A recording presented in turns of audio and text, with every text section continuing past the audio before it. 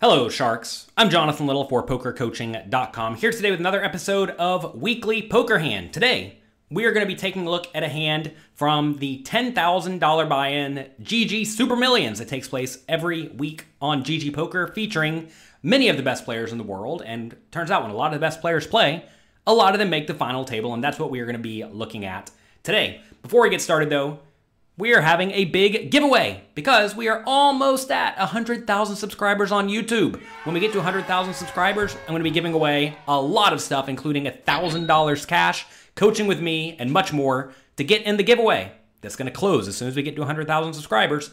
Head over to pokercoaching.com/100K. I'll put a link in the description below.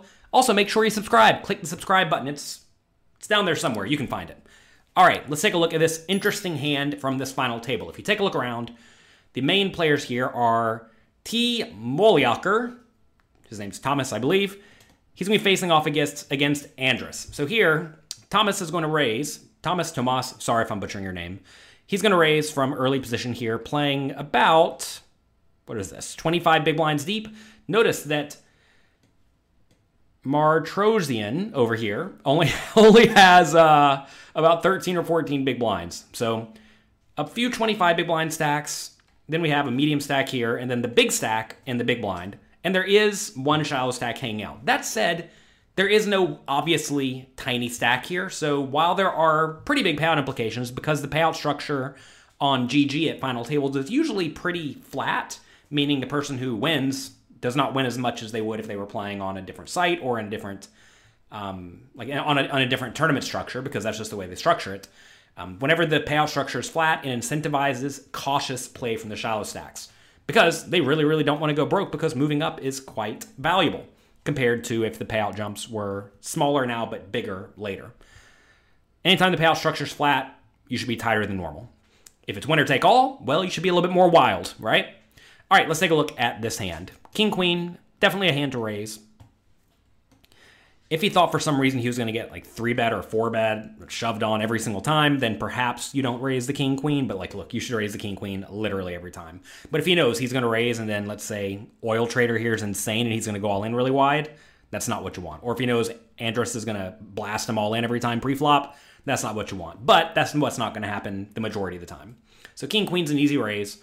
King 7 suited in the big blind. You may say, should King 7 suited call?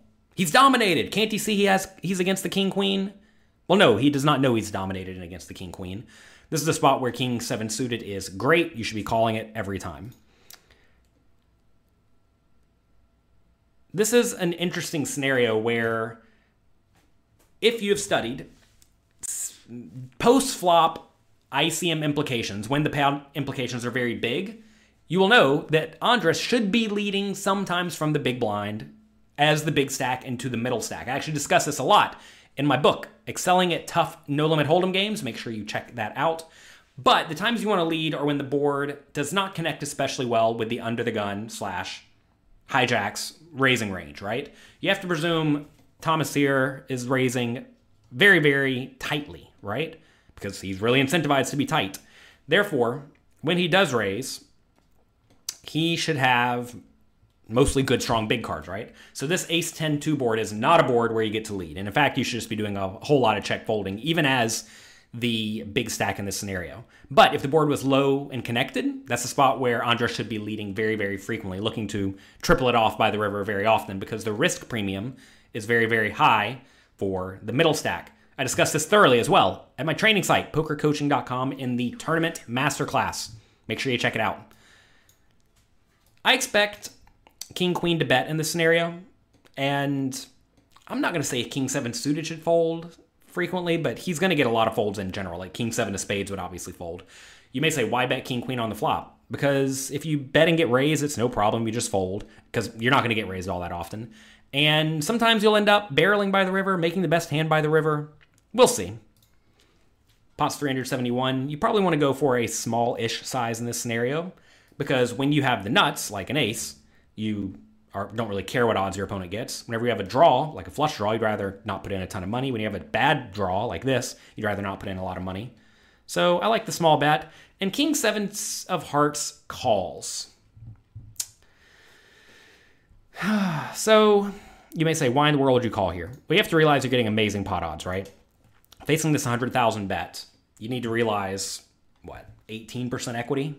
It's kind of hard to not realize 18% equity here because usually what's going to happen is it's going to go check, check on the turn, check, check on the river, and sometimes you win. Or check, check on the turn and then bluff on the river, and sometimes you're going to win.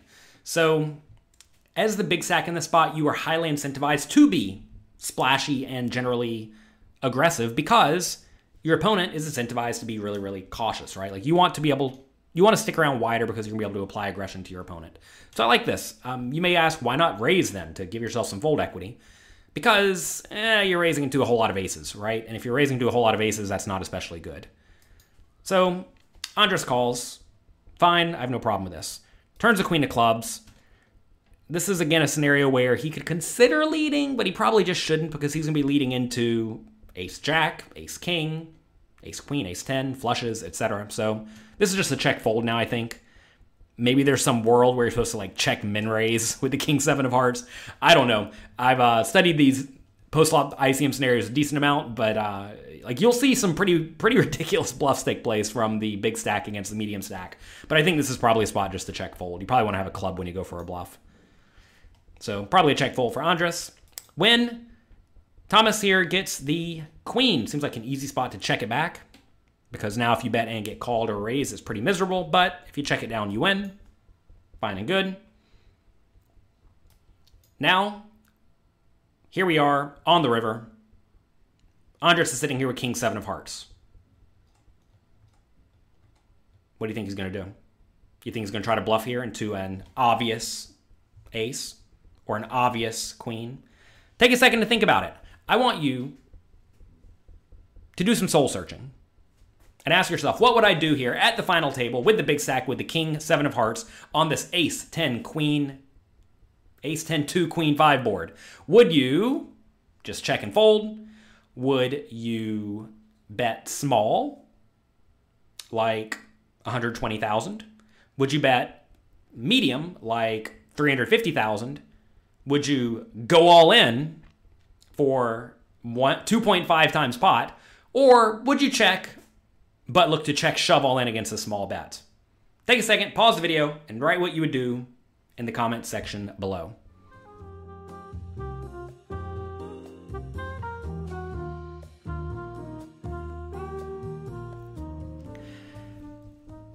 All right, this is a dicey spot because this board should connect very well with your opponent.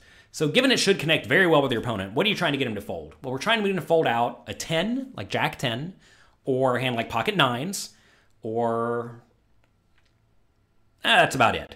Do you expect a queen to fold if he does have king, queen, or queen, jack? Like, not really. Maybe he will, though. Do you expect an ace to fold? Like, never. If you're trying to get an ace to fold, the only way you're going to do that is to rip it all in, or to check shove all in. That said, the hijack in this scenario is pretty incentivized to not even value bet thinly, so I have to presume when he does bet the river, he's going to be pretty polarized. So I'm not sure you want to be doing the check shove strategy. I think your only real option here with the king seven against most people is to bet medium, like 350K. If you bet tiny, like 120, you're just going to get called by all the tens and all the queens and all the aces because your opponent's getting amazing pot odds, right? But I think if you do bet on the bigger side, there is some chance you get a hand like queen jack to fold, and you'll almost certainly get a hand like 10-9 suited or king 10 suited to fold. So I think a 350K bet is the best play in the spot. Let's see what happens. 436, solid, chunky bet. He went even a little bit bigger than I did. Now, what do you do with the king queen here? It's pretty tough hand, really, if you think about it, because you lose to every ace, which could definitely value bet like this. You also lose to the flushes, which could value bet like this. But your opponent's incentivized to be aggressive. I know Andres, he gets in there, he battles. I can already tell you, in this scenario, if I had the king-queen, I would call and lose the majority of the time. You may say, why call? You don't beat anything. Well, besides the bluffs. You have to ask, though, what bluffs are actually available? This is the problem that this king-queen is running into. What bluffs are actually available? Flushes got there. A queen wouldn't bet like this. The aces that have like two pair would bet like this, probably. So there are plenty of value hands that would play this way. The question is, what bluffs are there? Well, there's backdoor hearts, right? Also, maybe, just maybe, a hand like pocket sixes or pocket threes decides to be really splashy on the flop. I'm not even sure if that's necessarily a good play, but maybe it does. And that hand would likely turn itself into a bluff on the river. So a bunch of backdoor heart draws like Jack 9 of hearts, King 7 of hearts, Queen 9 of hearts. These are all well, not Queen 9 of hearts. That would check. King 9 of hearts, how about that? These are all hands that would check call flop, check turn, and then feel inclined to go for it on the river. The problem, though, is that there are actually a lot of value hands compared to the backdoor heart draws, right? So thinking this through more, this may actually just be a fold. Man, I hate folding, but with the risk premium here, because you really don't want to call and get down to 900K, this may actually be a fold. I guess you get down to $1 million. $1 million, 900K, it's all the same. I think this may be a fold. Wow, I can't believe that I have somehow convinced myself, even seeing the King 7 of hearts, to fold in this scenario. Because, like, what do you beat? He's betting into a range that should be pretty strong. You only beat backdoor hearts. That's it. And notice, some of those backdoor hearts are King Jack for the nuts. Some of them probably won't even float, like 9-8 of hearts, right? That doesn't even float the flop, probably. So you're beating only King 7 of hearts and Jack 9 of hearts. Jack 8 of hearts. That's it. It's almost no combinations of bluffs. When there's no combinations of bluffs, you know what you should do with your bluff catchers? You should probably fold. This hand would be better.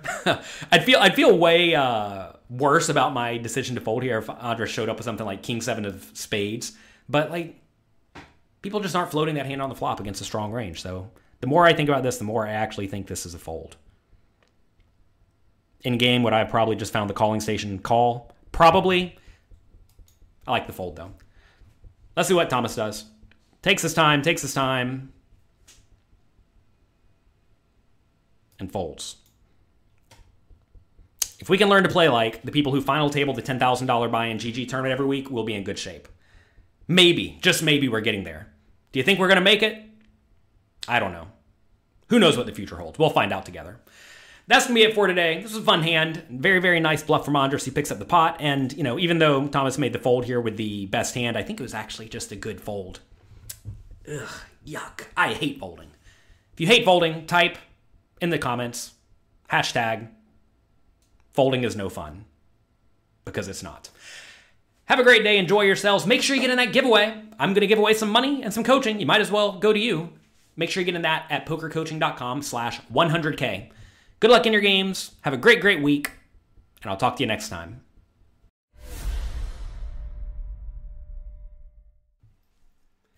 How would you like to have one of these championship bracelets from winning a major poker tournament? Well, here, I have plenty. I'll give you one of these. Oh. Couldn't quite get it to you. Instead, you're going to have to win your own. To get started, click the subscribe button.